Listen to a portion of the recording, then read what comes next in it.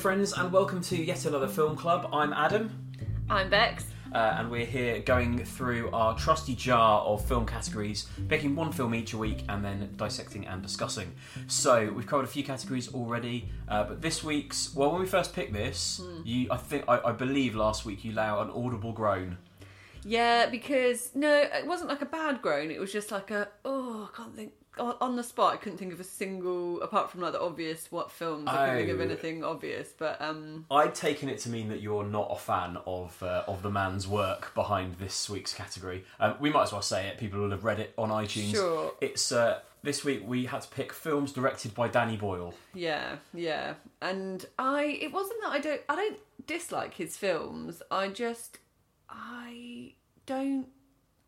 That isn't true, actually. I do kind of dislike some of his films. I find him a little bit hammy sometimes, and not him personally, but his writing. And I know he doesn't actually write a lot of this stuff himself, but you know, he's a director and he has a say in how it's performed. And I just find it's all a little bit like, you know, cutesy, and not that's wrong. Contrived. Yeah, maybe. I mean, I feel like he's not at Richard Curtis levels of you know, ham, but wafer thin ham. Yeah, and I'm sure a lot of people would disagree, and I'm completely open to be told I'm wrong, because I don't really know his repertoire that well, and I don't. I've only seen a few of his films, none of which I've seen multiple times really. So I guess I'm just not a mega fan, and so yeah. And there are people that are, and I think I think what's happened for me a bit when I was looking at the films that I could have picked is that Danny Boyle films emerged or became well known at an absolutely peak formative period for me, and I think that's true of a lot of people who are now in their mid to late 30s or early 40s who loved things like Shallow Grave and obviously Trainspotting, I'm sure we'll talk about briefly. But I think it does lead people to defend him where perhaps some of the work he's done doesn't warrant defending. Yeah, man, he's made like absolute cult classics. I mean, Trainspotting, let's talk about it, because we could have picked that, but we didn't. I didn't pick it because I felt like it was almost too obvious. It's so head and shoulders above the rest of his work in terms of what he's recognised for. Yeah, and actually we have watched it quite recently. Yeah. And confession alert, that was actually the first time I'd ever seen it. I know. And that was only maybe 6 months ago. So yeah, I'm not really sure why I skipped the Trainspotting thing. And people talk about it like conversationally, like quoting things from it, and I'm like, oh yeah. Oh no, you've been coasting by all these years pretending you'd seen it. Yeah, I was so embarrassed about it, and so I felt like I've pieced together so many anecdotes about it that I felt like I'd seen it. Just briefly, now that you've seen Trainspotting, would you be interested in seeing Danny Boyle's sequel, T2 Trainspotting? No, not really. I mean, it's not for me. I would say, just briefly, and I mean, we'll get onto this a little bit with the film that you picked, Danny Boyle doesn't do sequels very often, and when he does, I find them solid, but ultimately unnecessary. What other ones has he done? Well, I don't want to spoil it without getting onto the one that you've picked, so we can talk about it. We'll talk about it later on. But T2 Trainspotting was enjoyable to be back in those characters' lives. I felt like the themes of it were bigger than he could have just totally rehashed it. I felt like there was a lot of talk in that film about nostalgia and about revisiting your past and why it's not always such a good idea, but it wasn't enough to elevate it to being a great sequel worth making. Right. And I did feel like it's the sort of thing that if 2,000 people asked Danny Boyle, are you ever going to make another Trainspotting, sooner or later the answer became yes. What other films did you have on your long list? So I considered the film Millions because I don't know a huge amount about it, and I've never seen it. I've not seen it. But it came out, you know, at a peak time for him. It was sort of, I think it was before Slumdog, but it was after Trainspotting. I am a big fan of... 2004 it was. Yeah, okay, yeah. I'm a big fan of the film Sunshine, but I didn't pick it because I know you don't like it. And I'm trying to pick things that at least we both think we like, or we don't know. Isn't it one of your favourite films? It's my brother's favourite film. Shout out to Elle. I do like it. I think it's inventive. I think it's a kind of space horror, I suppose. Yeah, there are bits of really cool moments in that film, but bloody hell, it's long. It is long, It's about an hour too long, I think. That's fair. I think that is a problem with a lot of space films, though, is that they move at a glacial pace. And with space films, then they're kind of like, fuck, how are we going to end this? Like, they have to then like drag it on and on and on. And they're like, right, how the hell are we going to wrap this up and solve this problem? Yeah. And I can't even remember what happens. Do they all die? Does it blow up? I think we shouldn't spoil it. Oh, sorry. We want to see it. But I do think it's an impressive film. I think his scope of ambition with that is great. And also, unlike perhaps at least one of the films we're going to talk about today, the tone of Sunshine, I think, is fairly consistent throughout. There's always a sort of low note of dread hanging through Sunshine, whereas at least one of the films we're going to talk about is literally all over the shop. Yeah, for sure. Yeah.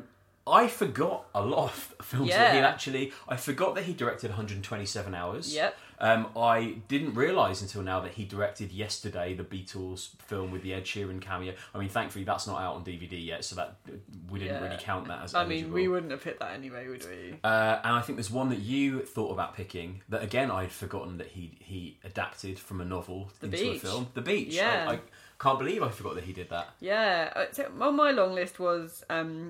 the first thing that came into my mind was the Olympics.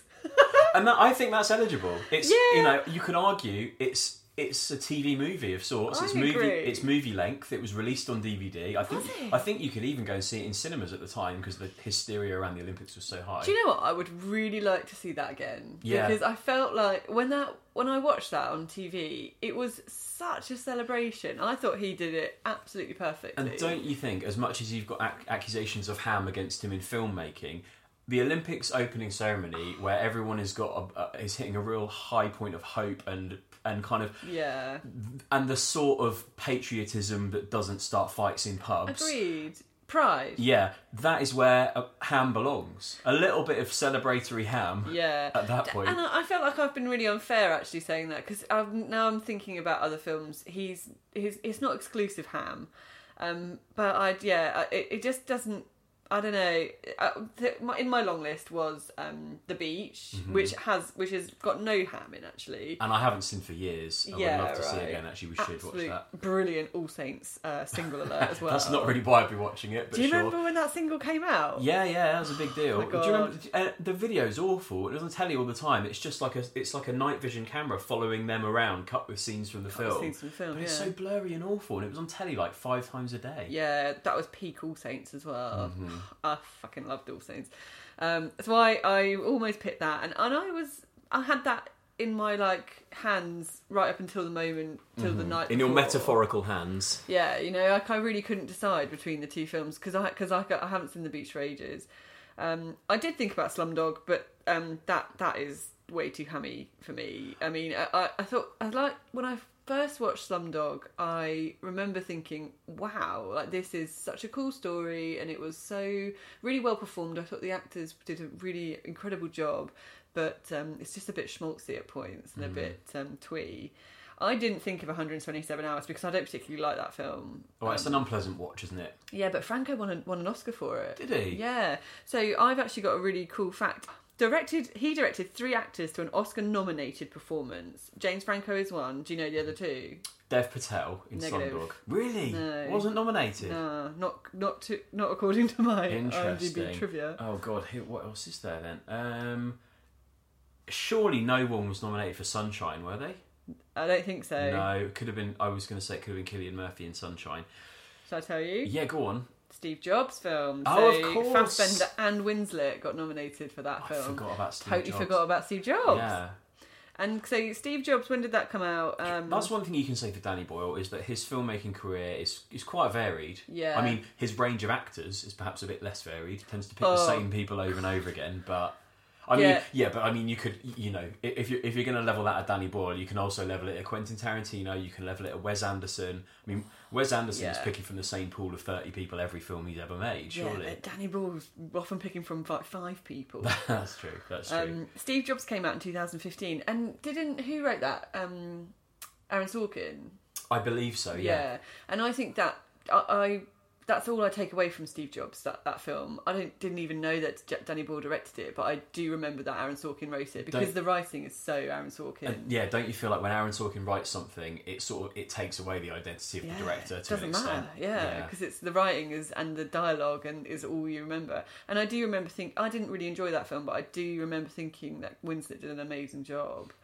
I felt like it was too soon for a Steve Jobs biopic. I agree. I thought, in an era where, it's probably only been about 10 years prior to that you were getting biopics about like Muhammad Ali and people, maybe and Johnny Cash and kind of people who've had I suppose Steve Jobs had a whole life of innovation, and they knew that the story didn't have any further to go because he's passed away. But it felt a little bit too premature. Soon, and I kind of just thought that not enough maybe. Not enough time had passed for me to really miss him because we were so close, me and Steve. But do you know what I mean? Like Johnny Cash, I get it because he's been gone for a while and you are ready for it. But it felt like a bit of they were jumping on a gravy train. Would you say it's more than his job's worth? That's not okay, babe. Okay, so we should warn you that you may hear cameos from our cat Lynn, 50, as she pops in and out. Sit still. Yeah. I'll try not to excite her too much. I mean, it's hard. So shall we talk about the films we did pick? Yes. Shall I go first? Yes, you go first. So I picked 28 Days Later. And I picked it because, one, I have only seen this film once, and it was really... insane. I know, because I obviously know now I know your history with it. I actually didn't know your love affair with 28 Days Later until we watched it. But I'd only seen it the one time when it came out. And these kinds of zombie... Well, I think 28 Days Later kind of birthed all future zombie films. All future... yes, darling. All future blockbuster zombie films, I should say, in the way they shot it and in the way they portrayed zombies and how they attacked people and stuff like that. So I think this is actually got a lot to answer for in terms of other zombie films. And usually I really like zombie films. I quite like World War Z and I Am Legend and stuff. I kind of really like it. But I think you've named two particularly impressive zombie films. I think there are a lot of shit ones, and a lot came in the wake of this. I mean, certainly this is by miles from being the first zombie film, and it's built on the shoulders of George Romero and people beforehand. Yeah. But this certainly felt like it heralded in a new era, for better and worse, of loads of them at once. And I remember when I first watched this, I thought, wow, like all those shots of London, like deserted London, was so cool. And I thought Cillian Murphy did a really good job, and I just thought it was very iconic at the time, and I don't really know why I didn't revisit it. Really, I just wasn't. I don't know. Cause it's not the kind of film that you need to watch repeatedly. No, I think I watched it a lot because it came out right when I was in a real love affair with horror. 2002, eh? Yeah, and I think it must have been just after I'd gone to uni as well. It was right in the middle of uni. I was just in the mood for it. It was really timely, I think. Yeah. And I wanted to see something that was quite savage and was filmed in quite a scrappy way. Yeah. But I would say, not to jump ahead too much, I've fallen out of love with it a bit. Well, yeah. I was very impressed when I started, and now a lot of the things that I loved, I maybe it's because so many films have copied it since, but I've fallen out of love with it a bit, and the things that mildly irritated with me about it the first time, or the things I sort of tolerated, I now can't stand. And by that I mean quite a lot of people in this film's bad acting. Oh man, it is embarrassing, I think. Not to be mean, I think she was young, but Megan Burns, who plays Hannah, is pretty leaden in this thing, and it really does take me out of the moment. Oh, it is cringy. You need some suspension of disbelief to believe that zombies are real, and not only did it stop me believing zombies are real, it stopped me believing that I wasn't watching a film. There's nothing worse. There's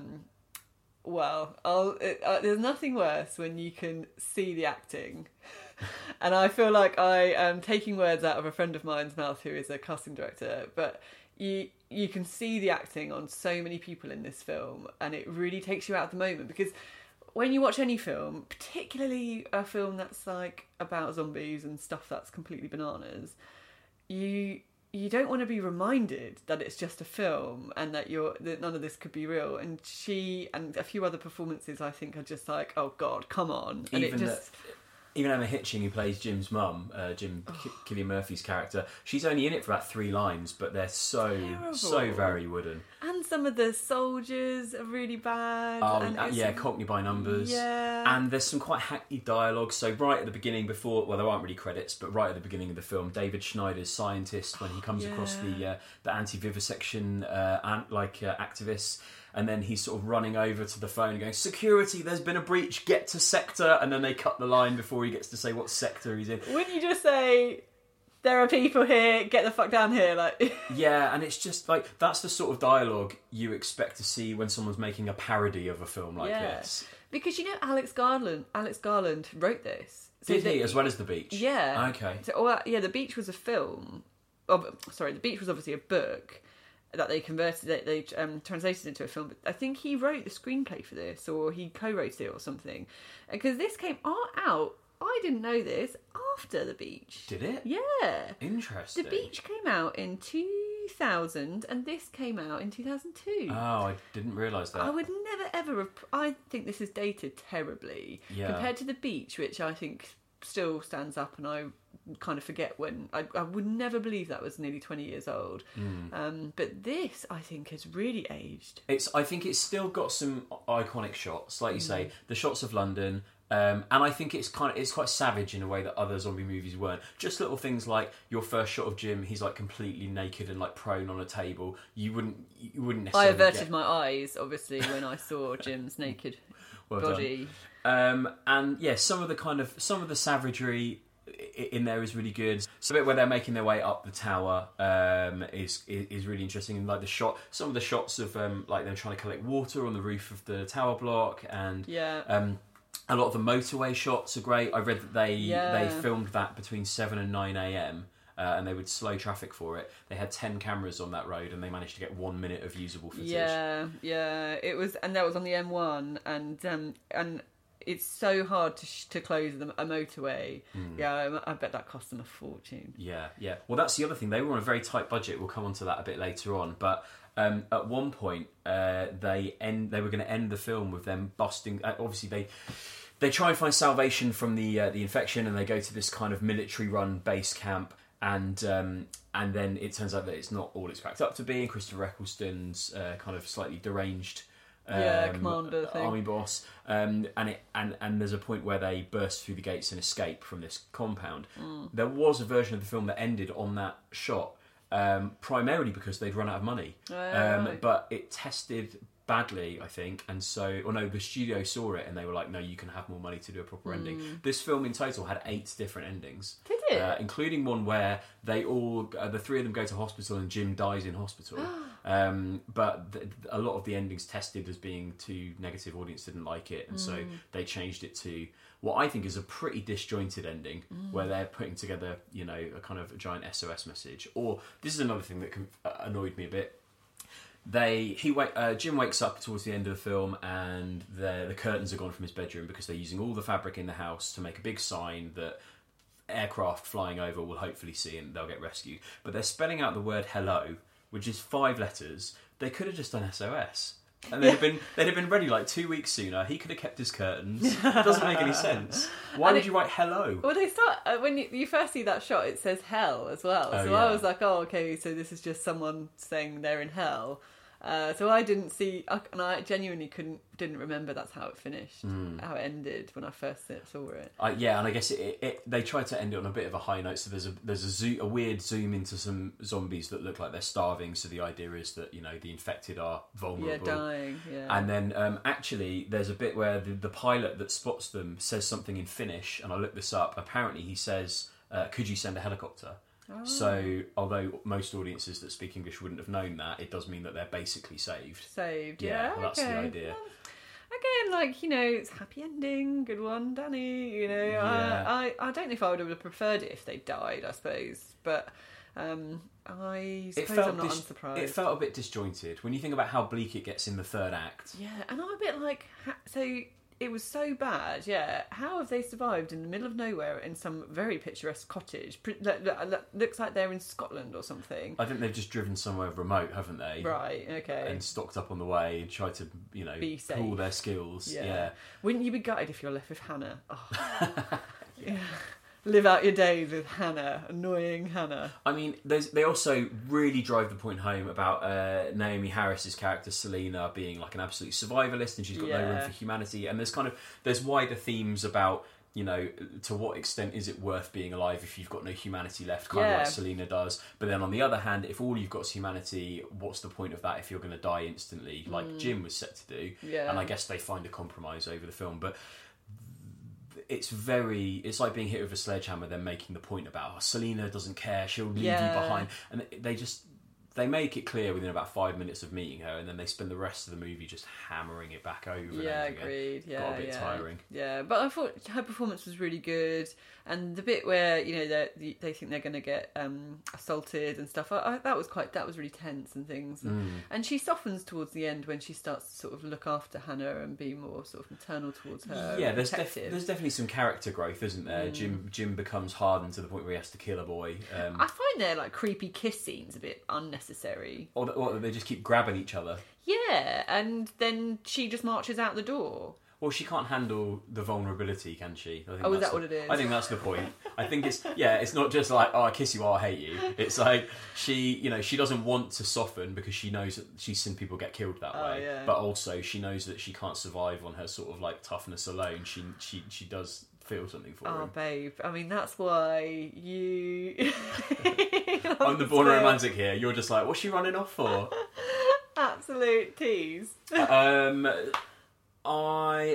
I felt the ending was disjointed, and I feel vindicated by the fact that wasn't necessarily the original ending. And do you know what? Unlike other, maybe it's because this is a bit older, but when I watched like World War Z, which I do compare this film to, I found in World War Z I was genuinely tense. I felt like really heart racing, as all like thrillers and good action films like this should do. But in this one, I wasn't really scared. I didn't really feel that tension. Yeah. And I'm not really sure why. I think I did at the time. Yeah. I think maybe it's got to do with, in the lineage of zombie films and when you saw them, how early this was. Yeah. I suppose, did you see quite a lot of the films that followed this, like World War Z and like Dawn of the Dead remake and things like that? Yeah. Before you got to this one? No, I can't. Do you know? I really can't remember when I first watched this, and it definitely wouldn't have been in a cinema. Did you see the sequel 28 weeks later? I did, because I knew that, and I thought I got them muddled up because I knew What's His Chops was in the Scottish. Robert Carlyle, yeah. So Danny Boyle again, working with the same people from Trainspotting. Yeah, I thought he was in this one. Oh, I see. So I must have seen that one. I remember thinking 28 Weeks Later was impressive. But much like T2 Trainspotting, the sequel, unnecessary. Yeah. I think it's one of those things you can only be asked so many times. When you're going to make another one before you buckle, if you're at all interested. And because did you know that Ewan McGregor was supposed to play Jim? Oh right, yeah. Okay. Yeah. But they had a falling out because he was also supposed to play Leonardo DiCaprio's character in The Beach. I remember this, yeah. And he didn't get it, or something happened, and so then he was apparently scheduled to play 28 Jim, but because of the falling out over the beach, he didn't. Yeah. Well, Danny Boyle's made a rod for his own back there. If you're going to let people expect to be cast in all your films because you always pick the same people, they are going to get annoyed when you pick someone else. Yeah, so McGregor was supposed to play the lead in The Beach, and then he was replaced by DiCaprio. Do you think McGregor would have been a better Jim than Cillian Murphy? No, I think Cillian Murphy's an amazing actor, actually, and I think he really had that kind of scrawny Londoner. I think at the time Ewan McGregor was perhaps too famous for it, and because I think in that time he was pretty famous. Yeah. And this was kind of the making of Cillian Murphy. This was like his breakthrough. Yeah. I think I can't imagine Ewan McGregor doing a better job of this. And I definitely can't imagine Ewan McGregor being Leonardo DiCaprio in The Beach. Can you? No. Can you fuck? No way, Ewan. I think also The Beach must have been a more expensive film to make, so they needed probably somebody very bankable to front it to get the budget to go and film in Thailand or wherever they filmed it. Okay, so that's 28 Days Later, 2002. Unless you've got any other tidbits. I've got oodles or tidbits. All right, well, chuck us a couple of the best ones. This was one of the first mainstream films to be shot entirely digitally as opposed to on film. Oh, I did want to talk about this actually. Oh, well, funny that. Because obviously it's all it's been given that sort of grainy CCTV feel, and at the time everyone was like, oh, it's a world first, it's so inventive. But now I watch it and I think, does it make it a better film, really? Like the explosions looking like they're all on CCTV. I don't know, maybe... I feel like maybe it's an easy way of not having to make the gore so lifelike and so visceral if it's all kind of filmed in this slightly low-res framing. First of all, I think filming digitally would have saved them a buttload of time and money. And we'll come on to the budget later. Yeah. Secondly, I think when you're shooting stuff across London and you're blowing stuff up, for example, or you're shooting, it's deserted and stuff, it's much easier to jack a camera up or to make it look like CCTV because it's just cheaper, and I think it's quicker. And if you've only got an hour, or all those scenes where he's walking through London and it's empty, they had to close down the roads and they only had an hour, and apparently they had people so people will just have to wait for them to stop filming, and they sent attractive women out to appease drivers and not appease, that's the wrong word, but just to sort of say, oh, sorry, we're filming this thing, and it kind of helped to keep people a bit happier. Apparently, that's so weird. I think if it was shot on film, it would have taken a lot longer, and I don't think they would have been able to be quite as on the fly with those in those situations where they had to shoot very, very quickly. One thing I read that you might have seen as well was that because the origins of this, there's a bit of confusion in this about whether the virus is just anger, is rage itself, or if it's combined with obviously it's combined with some kind of actual pathogen, but when they were recording the dialogue of all of the infected, they would have them shout actual English language, hateful stuff underneath the kind of indecipherable murmurings. And in the sound mix, when Jim is at the abandoned petrol station looking for cheeseburgers and has to kill that zombie boy, you can actually hear the boy screaming, I hate you, over and over in English language, because they got the sound mix a bit wrong. They used athletes apparently to play a lot of the undead, because they were so physical. And a couple of scenes, the church scene, I think all those people were students, and they just wanted to do it. They did it for free so that they could do it. I also read, this was shot before 9/11, and a couple of the scenes, I think, I read that if he'd have shot this after, this was shooting after 9/11, he wouldn't have shot them, because it was things like the missing signs at Piccadilly and things. So it was really really poignant. Some of that happened for real. And it must have been strange because he probably included it as God, this will be such a jarring, unusual thing, right? Well, a lot of the stuff he based on other bio disasters around the world, or the thing with the mother and the baby, that's based on a bit of actual news footage. The way he finds all the money on the steps, that's also based on another real story. The money becomes worthless. That's based. It's happened in China or something, and he based it all on that. And even the logo is based on the actual. It's an actual. That's it. That's the symbol for biohazard. So where he finds the money on the steps, it's based on a photograph Danny Boyle saw, had seen of Cambodia after Pol Pot had been driven out. So a lot of this is born out of real global disasters, and I think that does add a layer of kind of fear to it as well. And doesn't it open? It opens with footage of actual disasters, and that's what's being shown to the monkeys that they're experimenting on. It's I guess it's making a point that a zombie film opens with that footage, and you presume that that's the rampage of zombies, but no, it's real footage of people in desperate circumstances. Yeah, this is... So I also read that Stephen King loved this film. Obviously a big horror guy. You know, the horror guy. Stephen King, the big horror guy, yeah. You know, and he bought an entire showing of the film in New York, apparently. Cool. Or just to watch it on his own, I think so, yeah. And he used a line that she says something like, he needs us more than we need them, or something. Yeah. He used that line in one of his books, in a later book or something. Oh, okay. Yeah, which was a bit of a nice homage to Boyle. And yeah, I really like that they shot this in and around London, and it was, you know, you could really recognise the city, you know, obviously Piccadilly, London Bridge. Yeah, it would have been easy to pick places that were simpler to shut down, and could just pass as London. Yeah, the tower block they shot in was definitely in London, and it's been knocked down now, I think. Right. And they blew up the petrol station that was in Canary Wharf. So I really respect that, because actually shooting that kind of stuff in London is really hard. And I wonder if you probably couldn't do that now. Like, most people would just recreate that in CGI, and you would be able to just sort of you wouldn't actually be able to do that in the city. So I think that's pretty cool. So, I also know that this film was heavily funded by the National Lottery. So if you keep your eyes peeled, you'll see quite a lot of lottery-based product placement. That's so weird, because these days, I think, other film projects have been funded by the lottery, haven't they? But it seems like this is almost done in a product placement kind of way. Then. And I did notice that. I did see a few lottery signs. I wouldn't have said that they looked like they were prominent enough they'd been paid for, but that's interesting. Yeah. Maybe it's a bit not quite such a transactional thing, but it's like, well, we're partly funded by the lottery, so let's put a few in as a little thank you, an optional thing. Yeah. That's cool. I did enjoy seeing it again, but yeah, I do feel like my love for that film has degraded a bit over time. Yeah, I think that's a good.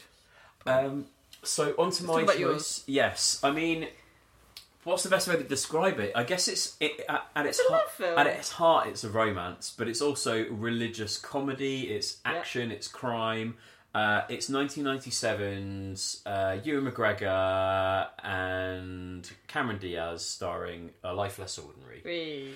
I picked this because I think at its heart it is considered to be a bad film. Is it? Yes. By who? By reviewers. You'll see when you see how much money it made compared to 28 Days Later. Oh. This is very much Danny Boyle's big next roll of the dice after Trainspotting. Oh, is that the sequence? Yeah, something that he's tried to do. Yeah, he's tried to make it tonally very different. Obviously, it's much lighter. It's much more Hollywood. Yeah. I think the budget was probably considerably more than Trainspotting was. And generally, I think this is considered to be a pretty huge misfire. And commercially, as we'll come on to later, a disastrous flop. I mean, I've got to pick my jaw up off the floor because I think that's absolutely crazy. That's absolutely crazy bananas. Yeah. Because it's a really good film. I think my thing with this versus 28 Days Later... 28 Days Later, I think I always considered was like a critical classic, and it's degraded in my mind. Uh-huh. This, I always knew it was pretty ridiculous and that people hadn't gone for it, and also that it is kind of all over the place. But the more I see it, the more I feel its charm. Yeah, I haven't seen this film for a really long time, and when we watched it, I remember thinking, this has still got it. There's a lot going on, isn't there? Yeah. I mean, so there's the whole plot with... there's a whole celestial plot about two angels that basically have to put Robert and Celine, Ewan McGregor and Cameron Diaz's characters in jeopardy to try and force them to fall in love. Yeah. And that's how that works. But then there's the whole main plot of Ewan McGregor's character has been replaced by a robot, and so he kidnaps the daughter, his boss's daughter. But it turns out that he's effectively inept, and she's actually kind of the calculating one, and they hatch a plan together.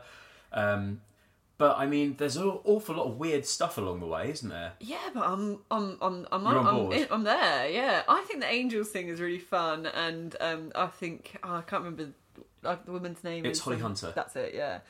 Holly Hunter and Delroy Lindo play the two angels. They do such a good job, and I think that is a bit wacky, I suppose. But I get it. Like, I think the story is really well told, so that you're never wondering like, huh, what the fuck? Like, it's well explained, and I think McGregor does a really good job. I think Cameron Diaz does a really, really impressive job. I just thought it was great. There's not really a weak link in the film as far as acting goes. Not that it's very. Oh, go on. There's a weak scene, but I mean, it's very easy to identify the weak links in 28 Days Later. Yes. But here, I feel like everyone is giving a good account of themselves. Yeah. Ian Holm as her dad, and even the kind of henchman guys. Maury Chaykin, who plays Todd, the local kind of backwards chap who finds them. Yeah. I actually think his is a brilliant comic performance in this film. Yeah. I think his sort of naivety about believing that Ewan McGregor is a rich rock star, and that whole thing is very fun. Yeah. And he's got a friend who's not a dog, but he does bark because he was in the war. I like that. Stanley Tucci is obviously the dentist. He's great, as her orthodontist ex-partner. Yeah, he does a good job, although I don't think Stanley Tucci can really be heartthrob. Like, he can't be he's pretty, a love interest. No, he's pretty trim in this. But with Cameron Diaz, and I'm not sure where this comes from her filmography. You're supposed to believe that Ewan McGregor and Cameron Diaz are... Are you saying that you think they're equally matched? I think she's too beautiful for the role. Like, I think she's well out... But I suppose she's out of their league... socially as well as physically. Well, I don't really believe in that, but you know what I mean. Like, typically, I wouldn't have put those two people together. No, and I find that everyone's relationship, or everyone's kind of character in this film is very believable. I find it hard to imagine Robert and Celine, Ewan and Cameron, as a couple that's going to last. It does. I appreciate they'd have an attraction out of the situation, and because they're from completely different paths, different countries, and different backgrounds. But I don't buy it as a happily ever after, which is how it's presented to us in the end. Yeah. We had this on VHS when we were kids. Well, not kids, but when we were teenagers. So I remember watching this fairly regularly at home and really digging it. Yeah. And I think that's probably why I still love it so much, is because I would watch it a lot. I still love it. And I was a massive fan of the soundtrack. It's got a great song from Beck on it. It's got one of my favourite R.E.M. songs on it. And the title track, although you don't hear any of the lyrics in the film, the title track, A Life Less Ordinary by Ash, is probably one of the best Ash songs. And I was a huge fan of the band. Yeah. And it was like a huge time. They were blowing up and Danny Boyle was blowing up. And it felt like everyone in this film was like about to explode. And it didn't quite perform that way. Yeah, and it's such a shame, actually. And there's one thing Danny Boyle does incredibly well, is a soundtrack. Mm-hmm. That man can put together a really good set of music, and it is really transportative, and he does that in, I think, most of his films anyway. Like, it's really, he really drags you in and out with like old and new and covers and like trance, and it's just like fucking nuts. But it's great. I think he's very clever at that. I try to gather together my criticisms of this film, because on the whole I do enjoy it a lot. One thing, I found Robert's haplessness very frustrating. The idea that he's as useless as he is, I found it quite hard to watch sometimes. It really irritated me. Yeah. And the idea that she would see something in somebody so useless was quite frustrating. Some of the sound is very bad. There's a bit towards the end where the two angels have drafted Celine a poem and pretended it's from Robert. And they're having a conversation in a rainstorm. You can barely make out what they're saying a lot of the time. I don't remember feeling that. I found that quite annoying. Oh, really? And then there's a couple of bits. Danny Boyle loves to have a sort of film within a film. So, taking The Beaches as an example, there's a long sequence where Leonardo DiCaprio's character is represented as if he's playing a video game. Yeah. The same thing happens here in a couple of ways. One is the kind of total fanciful scene where they're singing Bobby Darin's Beyond the Sea at karaoke. That, for me, is such a waste of time, and it makes the whole that is the one scene I wish that wasn't in there. I think it's a great film, but it's great despite that scene. By all means, have a few scenes where you can see them kind of becoming fond of each other, but Cameron Diaz can't sing. And she's trying, but she can't. And that's really well known. Yeah, and they could have dubbed it, and they haven't. They sort of, it takes a kind of surreal turn, and they're all in like kind of full ballroom brigade, or like kind of dance jackets and stuff, and it just smacks of Danny Boyle saying, do you know what? One day I'd really like to work like a kind of choreographed dance routine into a film, and that's the only reason it's there. It doesn't serve the plot. No. They could have done karaoke without it going so overboard. I agree. I think it was a mistake, and like I said, I think it's good despite that scene. Yeah, I really hate it. My other main problem is the ending. So I looked up a bit more information about this, and I feel vindicated because it doesn't end. It doesn't really end. There's a damp. I mean, obviously, you know, there's a big kind of action climax. Then there's a bit of a damp squib of a live action ending, and then it moves into this kind of claymation short film over the credits of them getting married and what they do with the money. And it felt like the film didn't end properly to me. I agree. So I looked it up, and according to IMDb, the epilogue was created after the filmmakers realised they hadn't accounted for what happened to the stolen money. So I mean, already we've got people completing a film and not even thinking about how they've tied the plot up. With the actors busy on other projects, Boyle decided to use animation instead. So it's not like a bold creative decision. It's just that they forgot to tie up a loose end and they couldn't get Cameron and Ewan back. Brilliant. So what can they do? You know, turn to some claymation animators. And then that's how you end a film that's been, you know, 99% live action. It doesn't add up. Yeah, I agree. I like the look of the claymation. They've got the likenesses right, but to just whack that in at the end, it did feel to me like this doesn't feel like a smart decision. No, I agree. It is a bit of a shame. And I completely didn't even think, oh yeah, what do they do with all the money? Yeah, it is a shame. And I didn't know that it was this kind of afterthought and a thinking process. But it doesn't ruin it for me. And some reviews I've read have criticised it for being a tonal mess. You know, that it's like, it's serious, it's funny, it's romantic, suddenly it's like very violent. I actually think it's a credit to this film that it can hold all those things together and it still makes sense. Yeah, I think you're right in struggling to define its genre. Like, I don't really... It is a romantic, it's not really a comedy, but it is a bit of a thriller. And there's a lot of jeopardy and threat involved. Yeah. Yeah, I think it is quite... I can't think of many other films that do that well. A film that's to think that it's got like a scene where Todd, the local hick, turns up at the door and they have to there's a kind of comedy back and forth trying to get rid of him, but it's also the same film where you've got, you know, to like a screaming REM song, Ewan McGregor's character being forced to dig his own grave and then lie down in it. Like, and then and an earlier scene, there's a shot with a fake bomb, and then he's being shot at, and the car's being blown up. There's a car chase. Yeah, you know, it is a bit all over the place in that sense, but I quite dig that. Because the plot is all over the place, and what they're doing is, and then they're robbing a bank, and then they're in the dentist place, and he's getting drunk. It almost feels like the sort of film that Woody Harrelson could turn up in, doesn't it? Like a slightly nuts, surreal crime caper kind of thing. Yeah. It was originally scripted to take place in France and England. Oh. I do think it was a bit weird that they kept Ewan McGregor's Scottishness for this film. I wonder if he just couldn't do an American accent. For the best. At this point. I mean, he certainly tried since. But for the best. Yeah, I mean, I think it works in some ways because it marks him as at odds with Cameron Diaz's character. So, you know, he's singing Oasis lyrics and he wears a kilt in the end of the wedding and things like that.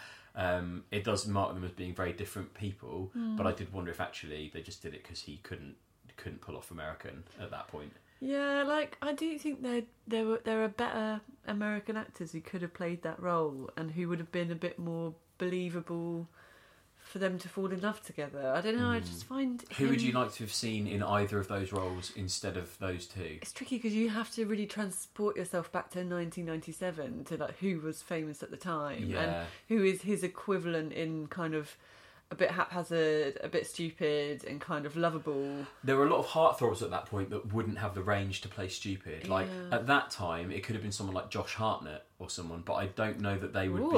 I don't know that they would play goofy enough. Absolute throwback, Josh Hartnett. What's he doing now? I don't know. Or like Ryan Philippe or someone like that. Another one. I'm just trying to think of like, you know, 90s lead good-looking male actors that could have been this, but they're too attractive. Yeah, and I don't think any of them. They're too straight. Ewan McGregor's got that goofiness about him. And he is quite funny. I do quite like him. Like when he makes her the steak, and I think he's cooking. Oh, and that conversation they have about he's demanded $500,000, and she's like, "That's that's not very much for a woman like me." And it's like, it's not supposed to be a reflection on your, you know, individual worth. That happens a lot, doesn't it? Yeah.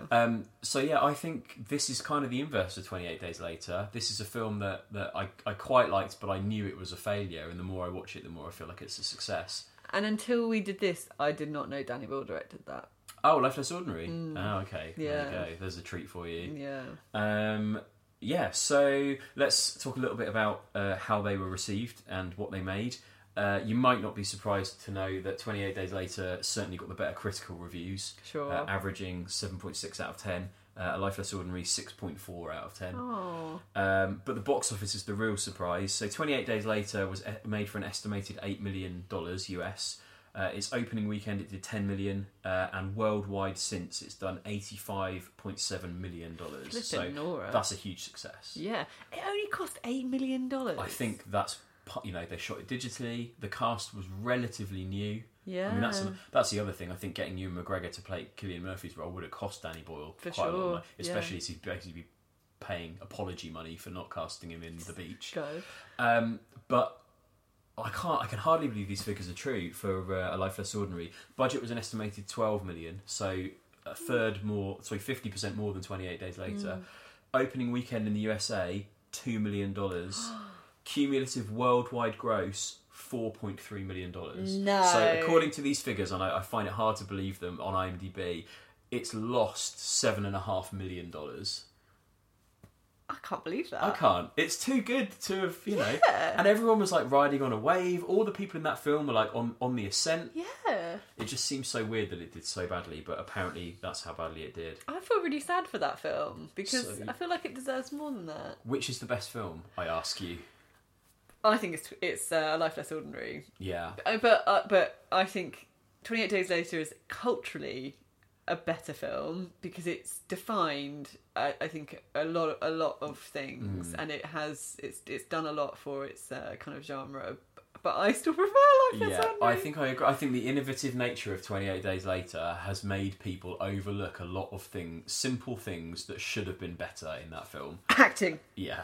A Life Less Ordinary is a glorious mess. Yeah. I think. Yeah. And there's just things like, there's moments where it all comes together, like where he gets shot by the security guard outside the bank and the money flies in the air, and there's a giant bank sign in the background and Ash is playing, and it's like, you just feel like you're watching a great film. Yeah. Okay, so we agree this week, Life Less Ordinary. I'm interested to see if people on Twitter agree with us. I'm willing to bet they probably don't. Yeah, probably. Sorry. We're on Twitter. Hello, Future Adam here, dropping in a quick edit to give you our correct Twitter address, which is at Film Club Pod UK. That's at Film Club Pod UK on Twitter. Please do come and find us. Okay, back to my past self. We'll put a poll up between these two films. Please do let us know which one you preferred, and also obviously which Danny Boyle film you would have picked yourself and why. We'll maybe talk about that on a future pod. You can get in touch with us on email as well, filmclubpod@gmail.com, so please do that. But right now it's time for us to pick next week's category. Whose turn is it? Oh, I think it's mine. I'm going to say it's mine. Of course you are. I could listen back, but every time. Where's the fun in that? Okay, let's see what we got. Okay. Category selected. Interesting. You always say that, honestly. Give me that. I mean, let me see. It's gonna be fun after this week's category to look at next week's category. What are the odds? A strong connection between this week and next week. That's funny, isn't it? So join us next week on the Film Club podcast, where we'll be discussing this new mystery category and our film picks thereof. Do get in touch, filmclubpod@gmail.com, and please do like and subscribe and leave us a review on iTunes or wherever you get your podcasts. The more reviews we get, the higher up the charts we go, the more coverage we receive, and the more people join us in this film club. So thanks very much, and goodbye. Thanks.